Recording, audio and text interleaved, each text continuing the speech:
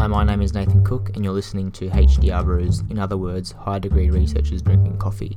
This small show is designed for academics to put their research interests in the spotlight. Please sit, learn, and enjoy a cuppa while we do too. Hello and welcome to HDR Brews, in other words, high degree researchers drinking coffee. This episode's researcher is Luke Spajic, and a cup of coffee is brought to you by Quest here in Burleigh. Having just an espresso, I've just poured off a new coffee machine my friend gave me. I'm still learning the ways. I don't think my steam one works, so we'll figure that's why he gave it to me. What are you drinking, Luke? I've got my usual combination, which is a peppermint tea and an instant soy iced latte. Oh, cool! What a good combo. That's awesome. You said you had a hot and cold beverage. I thought it was going to be like hot tea, cold bowl of water, but that's awesome. Yeah, I try to have some peppermint tea after eating, and then that's my go-to coffee. That's awesome. And you're down in Adelaide, aren't you, Luke? Yeah, that's right. Yeah, awesome. Wow. So I met Luke. I've only met him today, really, in the last 10 minutes. But Luke presented at actually, you talk about it, Luke. I'm not really all over it. So go us through, I guess, the way that I kind of connected with you. Sure. So the UN is in 2021 hosting the first Food Systems Summit, United Nations Food Systems Summit, which is an initiative of the United Nations Secretary General, and it's essentially trying to get food on the international agenda. And that's in terms of health, it's in terms of the environment, livelihoods, resilience to climate change.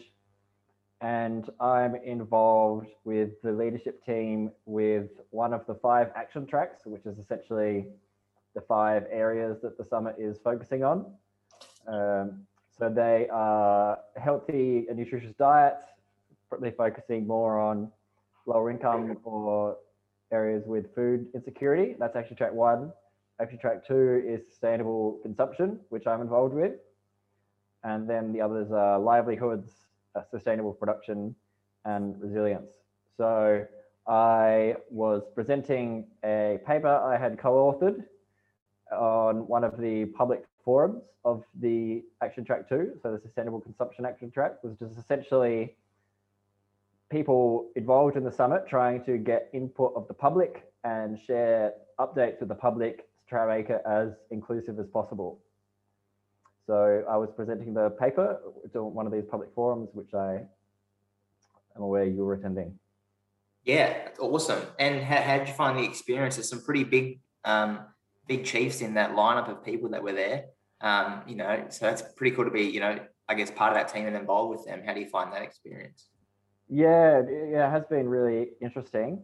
Very grateful to be involved. That public forum was a little bit intimidating, actually, because I found out about 10 minutes before the event that I was going to be debating the Director of Nutrition of the World Health Organization, which was a little bit intimidating as somebody who's still a student.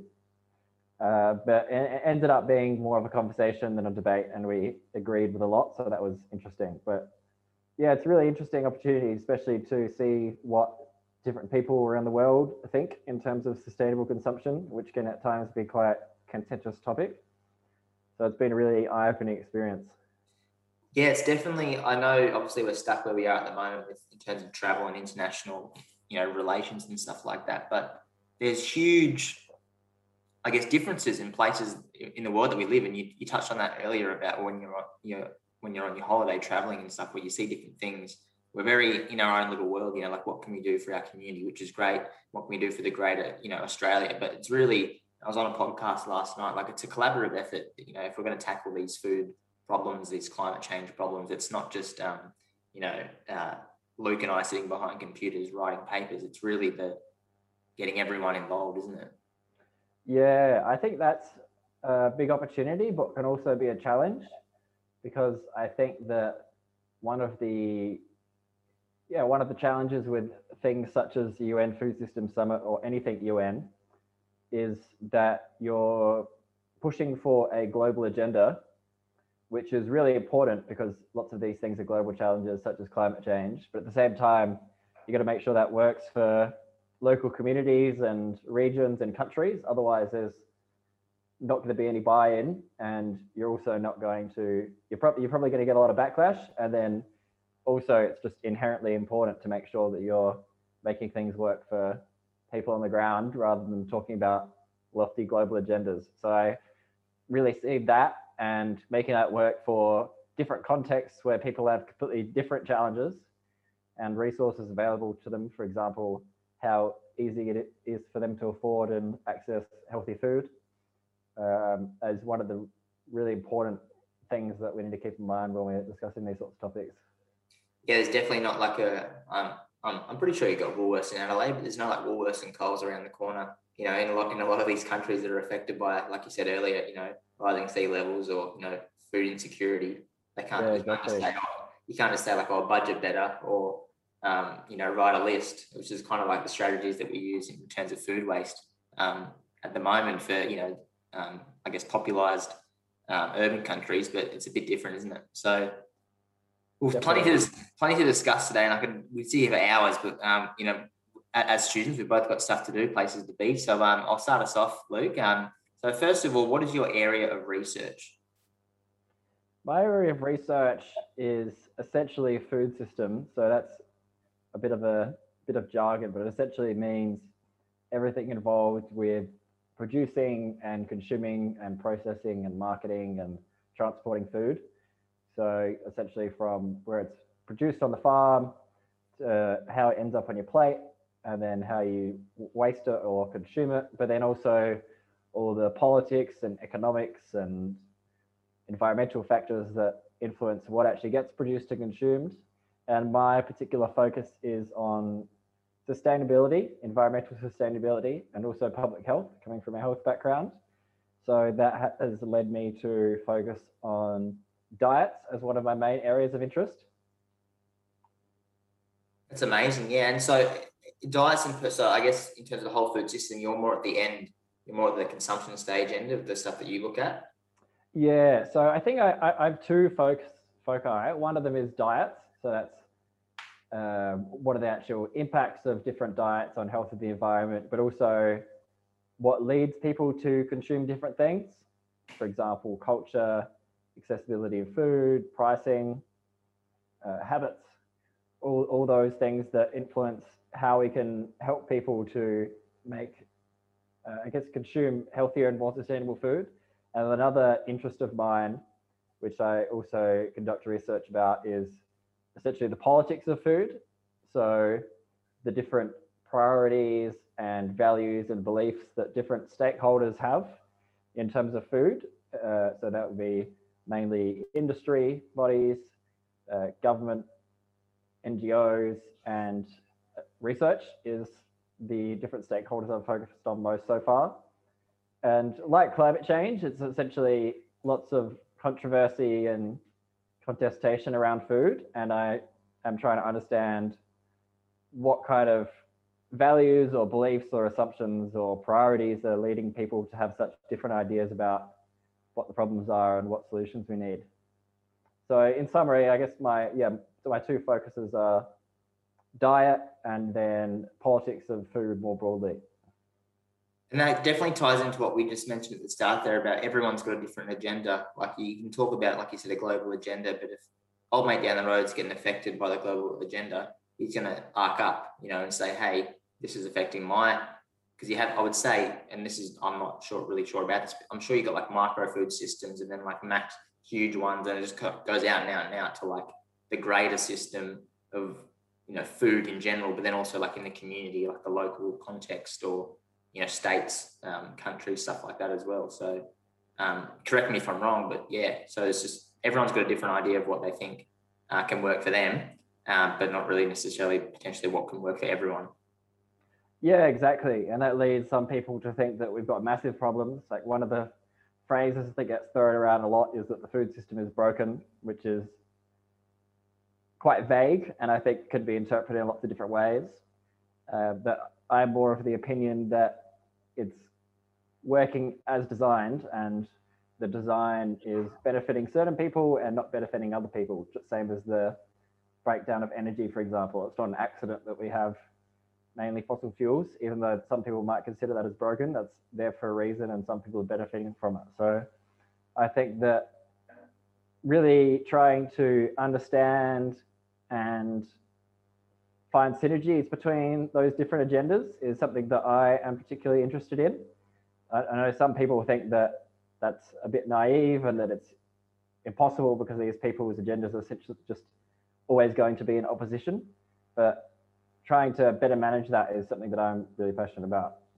That's awesome. Yeah, I love it. And like as I said, we'd sit here all day. There was a few things that just went by my mind there. But I've got that many thoughts going through my head. I've kind of lost it there. But it's just I think it's a really important area to be investigating and also to, I guess, get on top of in terms of what's going to happen in the next, say, 5 to 10 years, as well as even into longer than that. I really love that word design that you use there. Like it's not broken. It's just been designed a certain way and it's working. But it just, I guess that the process of how it's working now is not benefiting that, maybe the maximum amount of people that it could, because it was designed not to do that in the first place potentially. So that's great. I really love that word. And it's definitely a really good way to look at it as well, compared to people just, like you're saying, throwing out a big term like something broken. Yeah, and I think often these things were designed to solve particular problems and did a really great job at that, but then it's created other problems. So in terms of more concrete example, listeners might have heard of the Green Revolution, which was in the late 20th century, which was essentially when we started having more intensive agriculture. So for example, using synthetic inputs such as fertilizers and irrigation and pesticides which really massively increased the amount of food that we were able to produce. So the guy who essentially was credited with leading the Green Revolution is said to have saved over 1 billion lives. So potentially the most lives any individual human's ever saved. But at the same time, that's meant that we favor growing certain crops over others, which means that we don't have a very diverse food supply in some regards. And it's also created a whole bunch of environmental problems. So often we have done a really great job of solving one problem, for in that case, producing enough quantity of food. But then if you don't keep in mind consequences that will have in 20 or 30 or 50 years, then you cannot. Yeah, and even like you said, quantities of food, we throw a third of our food out in Australia, and it's like we've definitely got enough there, like to be able to go around for what we currently have. But we might, say we probably even don't in terms of a global context. But it's fixing one and then creating 10 more. So it's just like chasing your tail a bit, isn't it? Yeah, exactly. Could you please take us through your research pathway, Luke, from beginning until now? Yeah, sure. So I have only actually began to focus on research probably the last, almost middle of 2021. So my first real research experience was 2018. But before then, I started studying a medical degree in 2013. And I did 4 years out of that, out of a 6-year bachelor's at Adelaide University.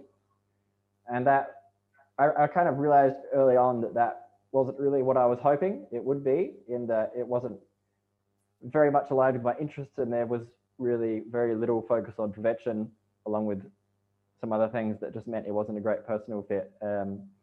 So then the next few years after that, I really struggled with, if I don't want to do medicine, what do I want to do?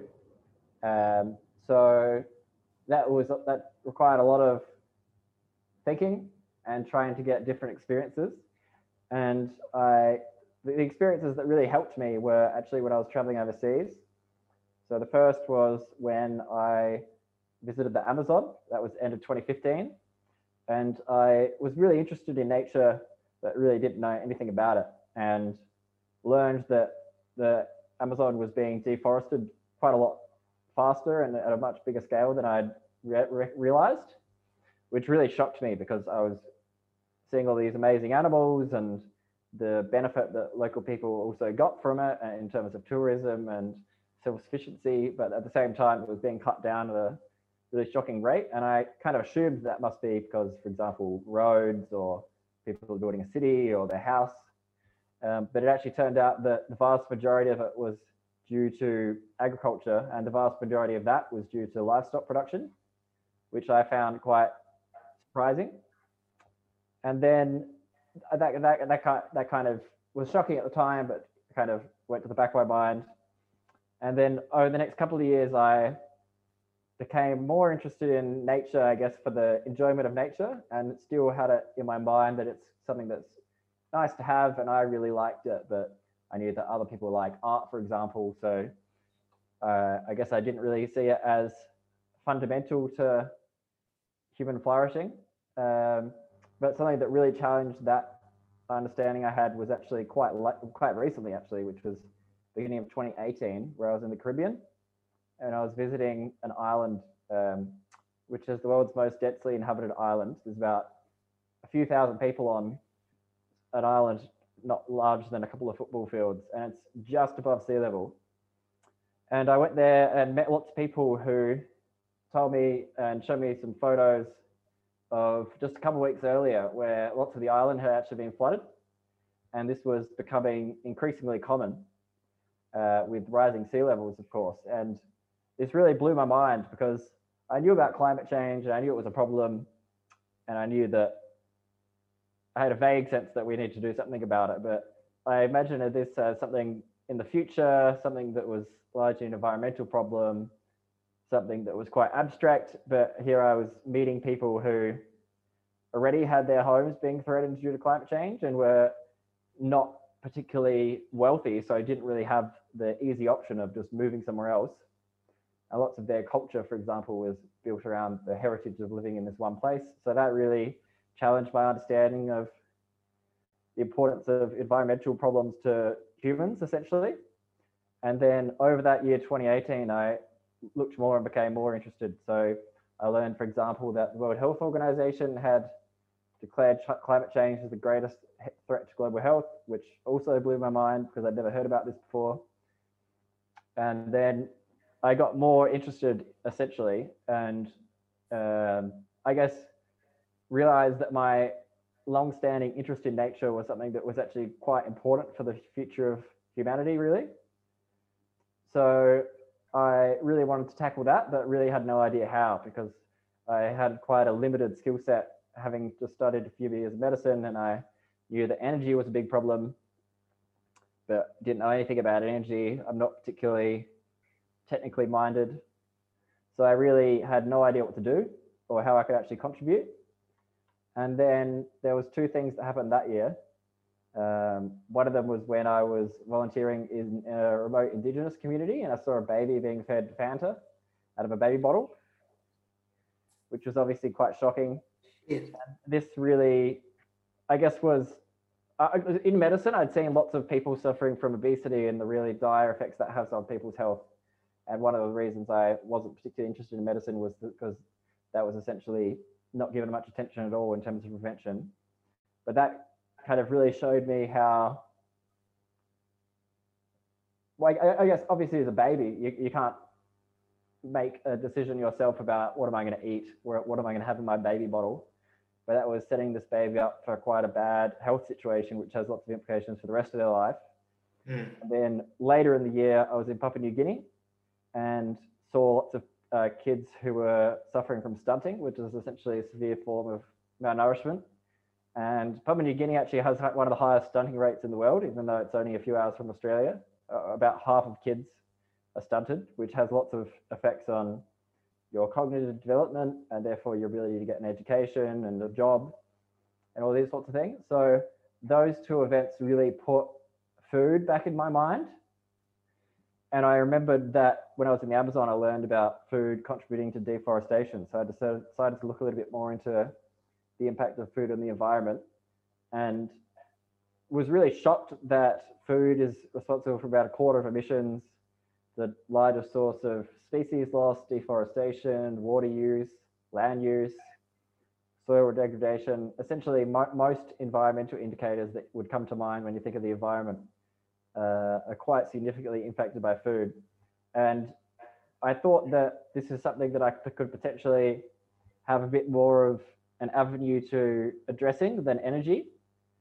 because first of all, it's gotten a lot more attention over the last couple of years, but at that time it wasn't really on the environmental agenda.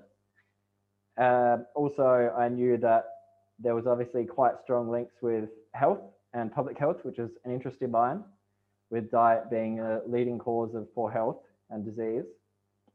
And I had a little bit of that knowledge coming from my health background. So I essentially decided to focus on food.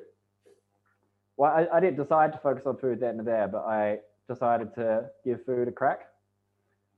So the first thing I did was actually a startup competition, which was a bit of fun. But then I didn't get properly interested in food until I did an honours degree the following year, where I decided to focus on food, and then also reached out to some academics whose works I admired, and then got involved in food research over the course of 2019, essentially, with a few different projects, and that's turned into my main focus since. So I know that's a little bit of a long winding path, but yeah, it really was just a few things adding up over time into an interest, which I guess I've gone into the last couple of years. That's awesome. I love hearing nice long stories. It's amazing to see where people come and what they experience and what they draw from those experiences, well, in terms of learnings and the way they view the world. It's great. I love that story. And did you feel like I've got to do something about this? Like, I can't go back and finish medicine or do something else. This is like, I'm someone involved in this world. I'm here where it's all happening. Let's do something about it.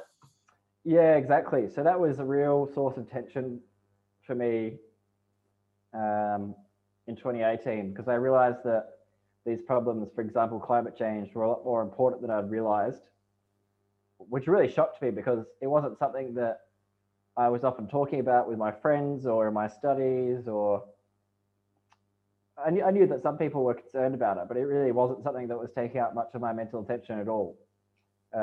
Even considering the fact that I have a kind of long-standing interest in nature and wildlife, it just really wasn't on my mental agenda. And once I started reading more into it, I realized that it's something that we really do a lot more about.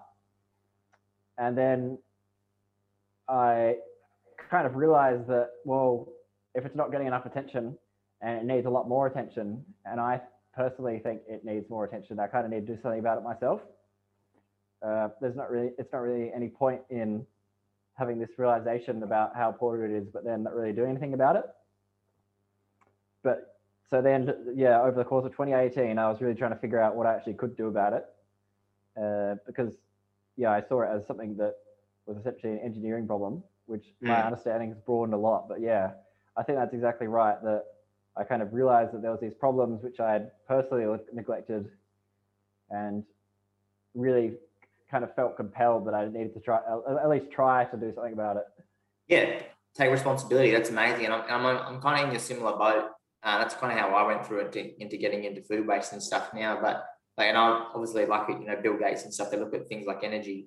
But I'm the same as you. I can't wrap my head around those concepts, like things I can't see. I'm like, no, I'm out of it. So like physics, chemistry, that, like, it's interesting and it's great, and I love maths, but it's a bit too much personally for me. So that's amazing. I love that. And so where are you based now? What's your qualification? What are you working on at the moment?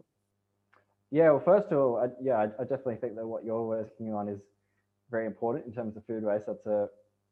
That's something that we all obviously contribute to, but it's one of those issues that people really don't realize the impact it has. You think, oh, okay, I'm throwing some food out, might go in the bin, maybe it'll add to some landfill, but you really don't realize the kind of scale of all the other implications that has in terms of producing methane, but then in terms of, for example, all the inputs that are just essentially wasted.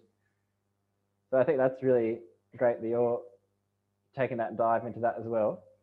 So could you repeat the question? Yeah, no, that's fine. Yeah, so no, thanks. I appreciate that. Yeah, it's definitely, I kind of like, in terms of the broader food system, it's like, that's kind of the problem that I saw. And I was like, I understand the hospital system. I'm a dietitian. Let's start there. And then over the time of my career, hopefully I can broaden out and be like, all right, let's get either further up or further down the food chain or food system supply chain. But yeah, so where are you currently working now? What are you working on in terms of maybe a paper or a research project in your career at the moment? So there's a couple of things I'm working on. So for my honours, I did a research project that was a research degree. So I essentially was inspired by another paper, which I'll discuss a little bit more detail later on. But I essentially knew that there was some big reports that had come out about food and its impact on a healthy environment. One in particular was the Eat Lancet Commission, which you might be aware of. So that essentially came out beginning of 2019.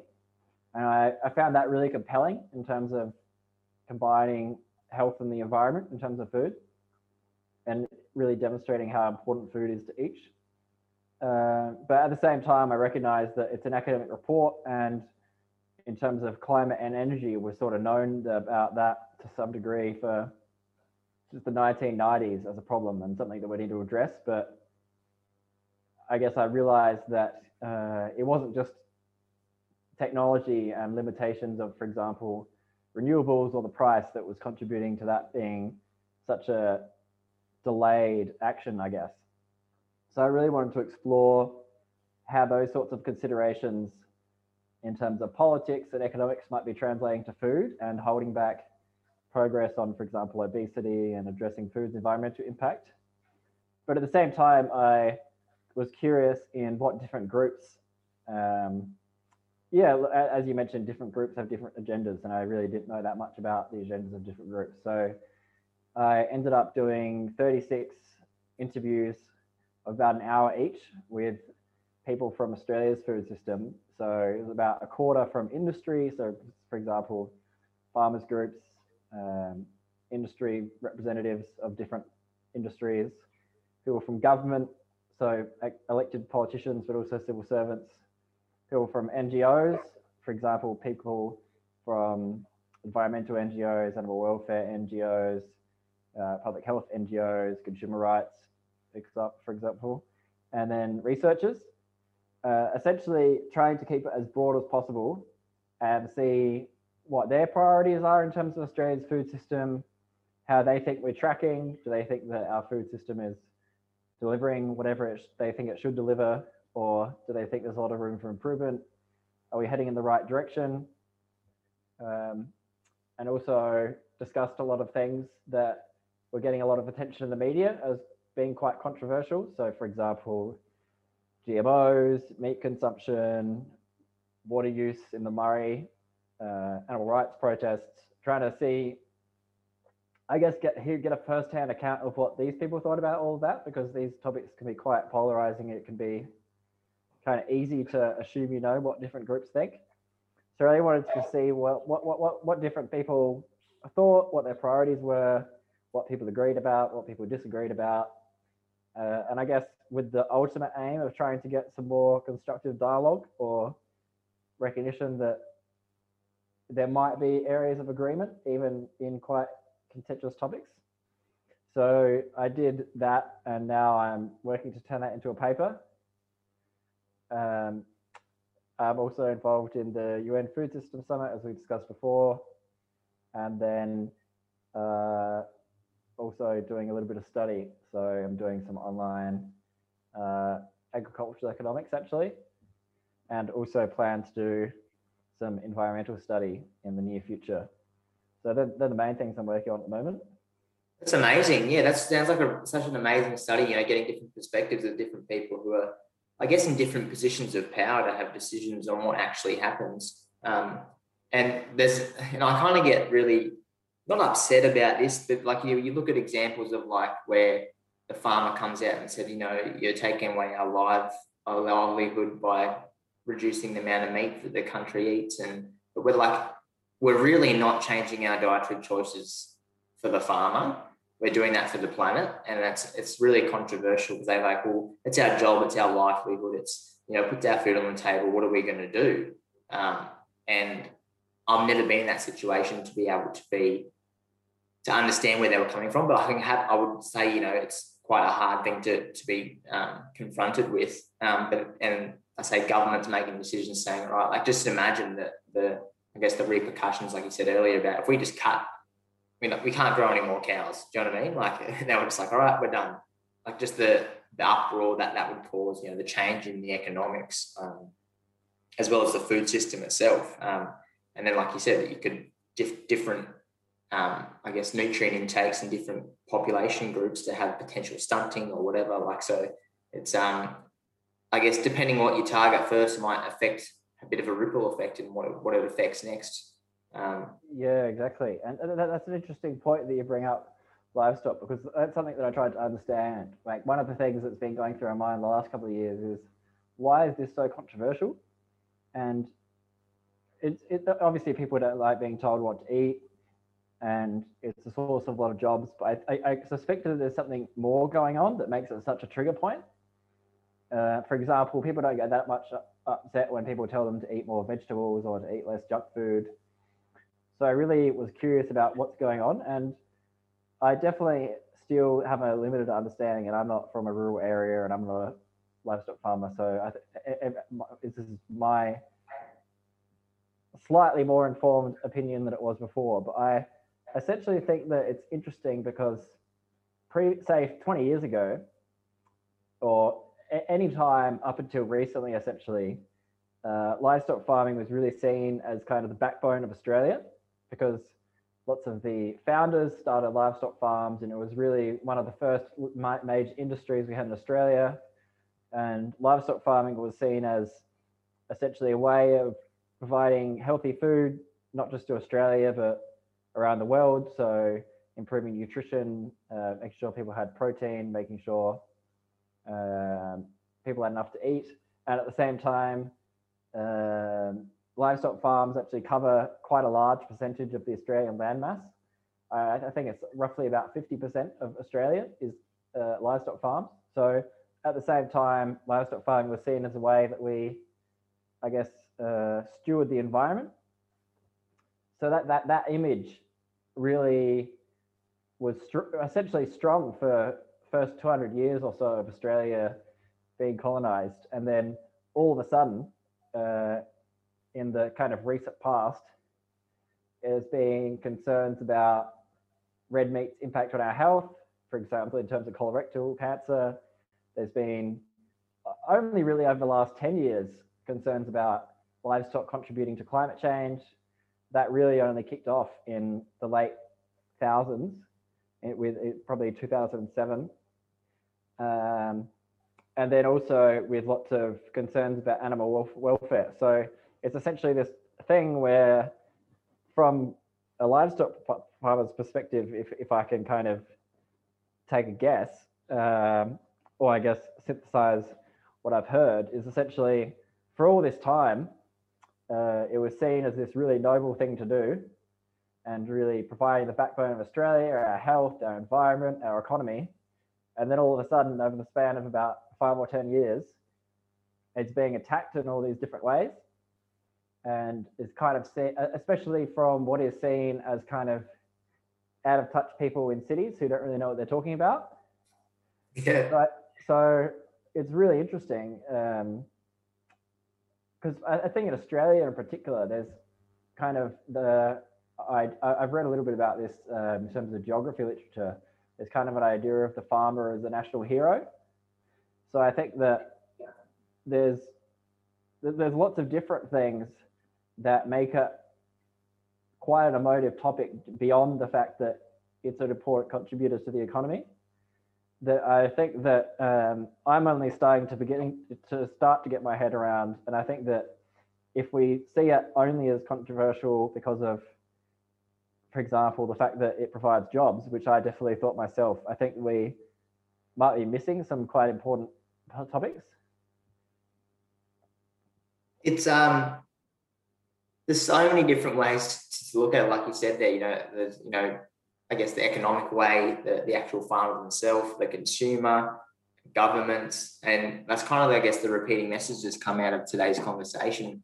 But also, I guess because we're so connected now and there's so much information out there, people are starting to become aware of not just, farming practices, but everyone has a voice now, everyone has a Facebook or whatever, and they can point the finger. Whereas like say 20 years ago, if someone's like, oh, what do you think it's like on a farm? How hard it is to be a farmer? Like, I wouldn't know. I don't know a farmer. Like you would just have such disconnection to where your food comes from, what's in it, what's the right thing to eat. Whereas now there's such a plethora of information in terms of obviously academia, but also online, blogs, social media that are just hitting us left, right, and center to kind of know, I guess, inform us better, but also then we get a general opinion of what we think as well. Like, well, how have I been brought up? What do I think about that? I can have a say now. Let's vote in this or do this way. And then it starts to this bit of a ripple effect then again on whose people's opinions impact. But then in terms of behavior change, I think screaming down someone's throat saying you should stop farming is not really the best approach to go about potentially changing some of the pillars in the food system. It's more about a consolidative approach. Like, what can we all do together? Like, I can eat a little bit less red meat, but this meat can go here, or I'm going to grow a little bit less, but I'm going to start growing something else as well. Different strategies are involved. But then again, it's like getting the people to buy in. Like you said, if it's not going to benefit in terms of the way the world works with economy, it's like I actually need to put food on the table. My cows are the best income for me. I have to keep doing that, unfortunately, to stay alive. So it's there's so many different ways to look at it, isn't there? Yeah, I think my main takeaway is that I used to think, well, this is quite simple. Similar to fossil fuels, I thought, well, it's pretty obvious what we need to do. We just need to stop burning coal. And the only thing that really is holding us back is the fossil fuel lobby. And what's the hold up essentially? Yeah. Knocking on the door. What's going on? Yeah. Yeah. Whereas I realized that there's often a lot more. This might seem obvious from an outside perspective, but things in some ways are more complicated. And I think that fossil fuel transition is obviously complicated, at least in some regards. So for example, you can't just overnight turn all the coal plants off, and because you obviously need to have renewables infrastructure and storage and all those sorts of things first. But I think it's even more complicated with food, because, for example, lots of areas of Australia, the only real use for the land would be either livestock or just essentially turning it back into wild land, because you can't really grow crops. Nobody's going to realistically move there anytime soon to live. So there's lots of considerations like that of, all right, well, like, what even is the ideal amount of life purely from an environmental perspective? It's not clear what the absolute ideal quantity of livestock production is, because, for example, if you had zero livestock, then you wouldn't be able to, for example, reuse lots of food waste, or you would also potentially need more land than having a smaller amount of livestock than we do today. But it's not clear what the actual ideal quantity is from any perspective, really. And I think there's quite compelling evidence that there's not really any way for a population of 7 billion, let alone 10 billion, to eat the quantities of these products that we do in Australia or developed countries. That's quite clear. But in terms of the actual, so I guess the direction is not 100% clear, but I would say it's quite clear in terms of the scientific evidence. But in terms of the actual end goal, I think that that's still quite ambiguous, whereas for energy, it's quite clear that we need to, at some point, have zero coal. Whereas you can't really make those sorts of sweeping statements in terms of food for a whole range of reasons. So I guess I've slowly gotten a lot more humble with the amount I think I know, and I think how complicated lots of these things are, especially when you add in, for example, livelihoods, when you add in the fact that lots of people don't have enough to eat, like you've mentioned, when you add in like resilience to climate change and droughts. It just at every step gets much more complicated. So I think that, yeah, I guess that's why it's important to hear different perspectives as well. And yeah, I guess that would probably be one of my takeaways the last couple of years at least. Yeah, it's kind of like, you know, one won't solve the other. You know, taking down one pillar is not going to, like you said, going 0 and 100 or 100 and 0 both ways. It needs to be some sort of hybrid model where everyone can try and benefit, but also not just in terms of people consuming food, but like people and planet and animals benefiting all together. Or that planetary animal human welfare type stuff. So it's amazing. Yeah, exactly.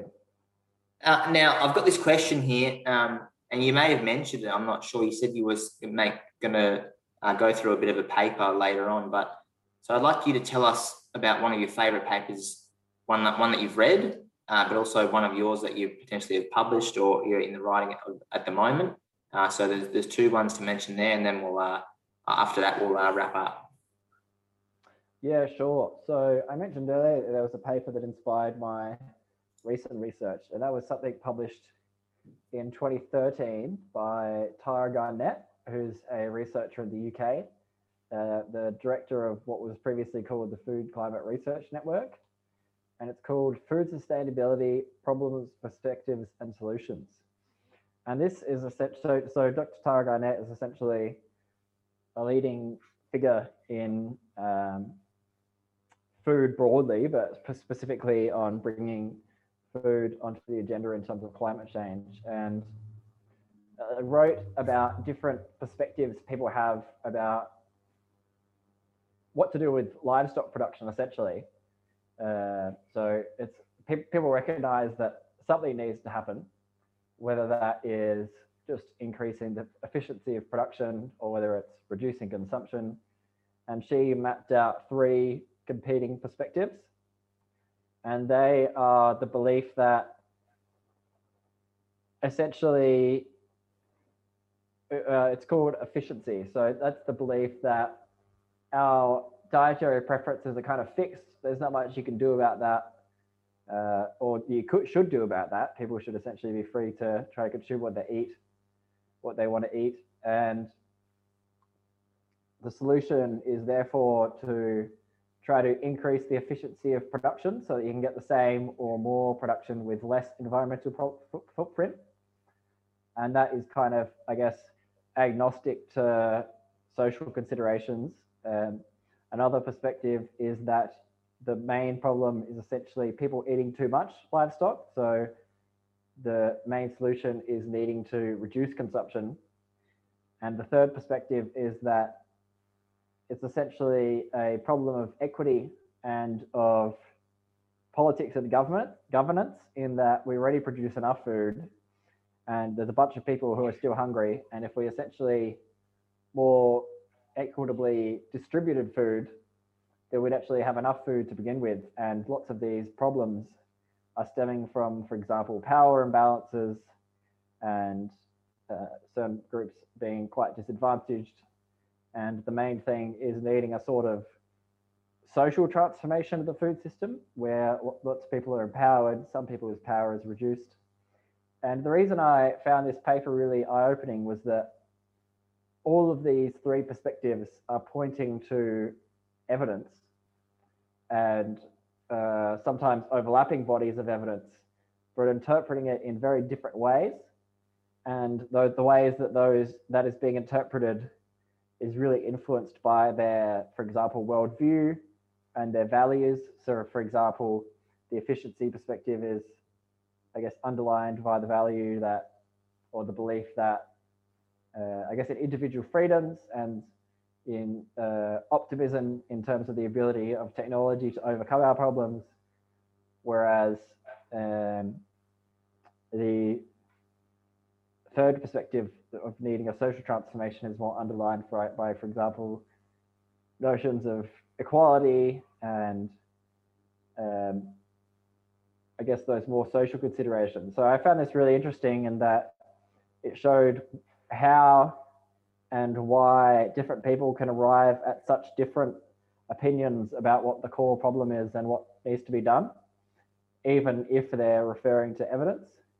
So I guess it showed that lots of these issues aren't as simple as just looking at what the evidence says, because there's lots of different ways that it could be interpreted, especially when there's questions that don't have a 100% clear answer. And Garnett kind of concluded with the fact that the truth, if you can call it that, is, I guess, a merging of these different perspectives, and they all have their own strengths and weaknesses. So I found that really interesting in terms of helping my own understanding of why things are contested and why some people arrive at completely different opinions from the same body of evidence. And that really, I guess, inspired my approach with my honours research, which I mentioned before. That's awesome. And that'll probably be maybe your the favourite paper that you'll be working on at the moment of yours, that one? That's a good question. I guess I'll mention the paper that you read, which I was discussing on the Food System Summit, just because I haven't discussed it yet. But that was essentially, I was acting as an assistant with that. I didn't lead the project, but it was essentially an analysis of the health and environmental implications of achieving different countries' national dietary guidelines. I'm sure that listeners would have a vague idea what the dietary guidelines are, but they're essentially the government's official advice on what a healthy diet is. And we looked at what if people actually ate according to those, because people largely don't.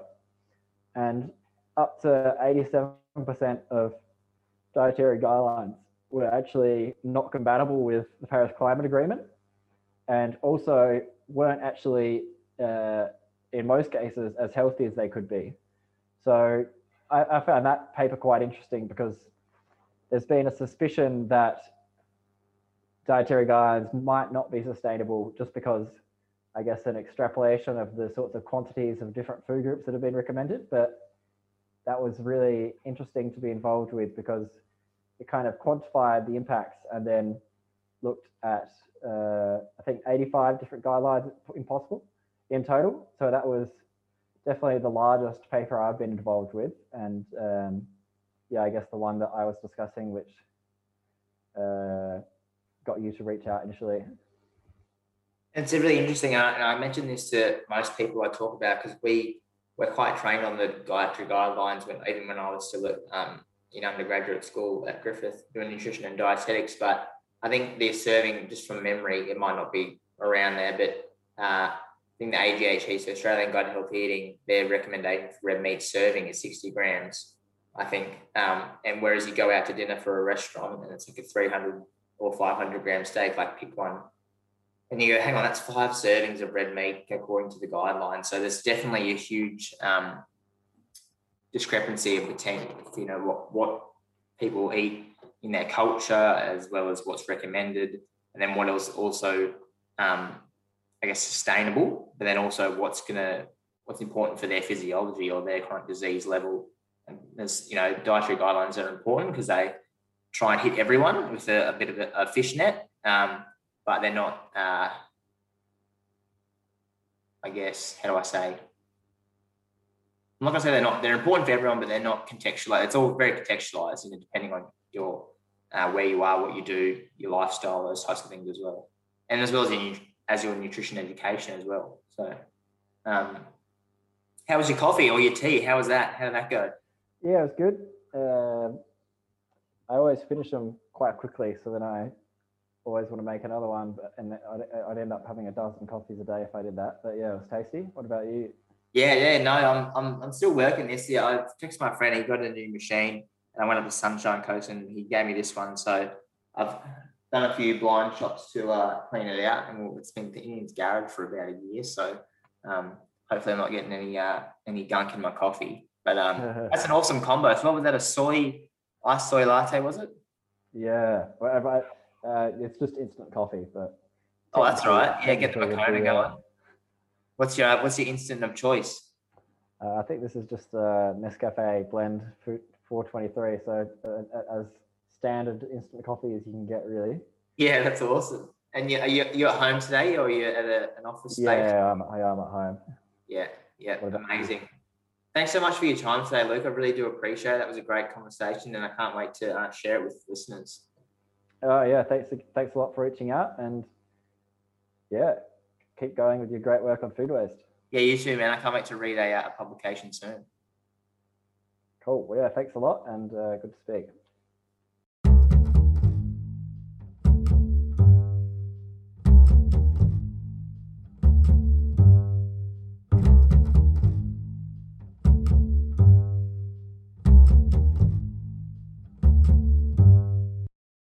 To finish off, as always, thanks for listening. I really do appreciate it, as this is a passion of mine. Don't forget to leave a review, it helps other people find the show, and please share this episode on your social media or tell a friend to continue spreading the message of the Cooks community. You can sign up to our weekly email by clicking the link in the description of this episode and follow us on our Instagram and Facebook at the Cooks community. Until next time, remember to breathe.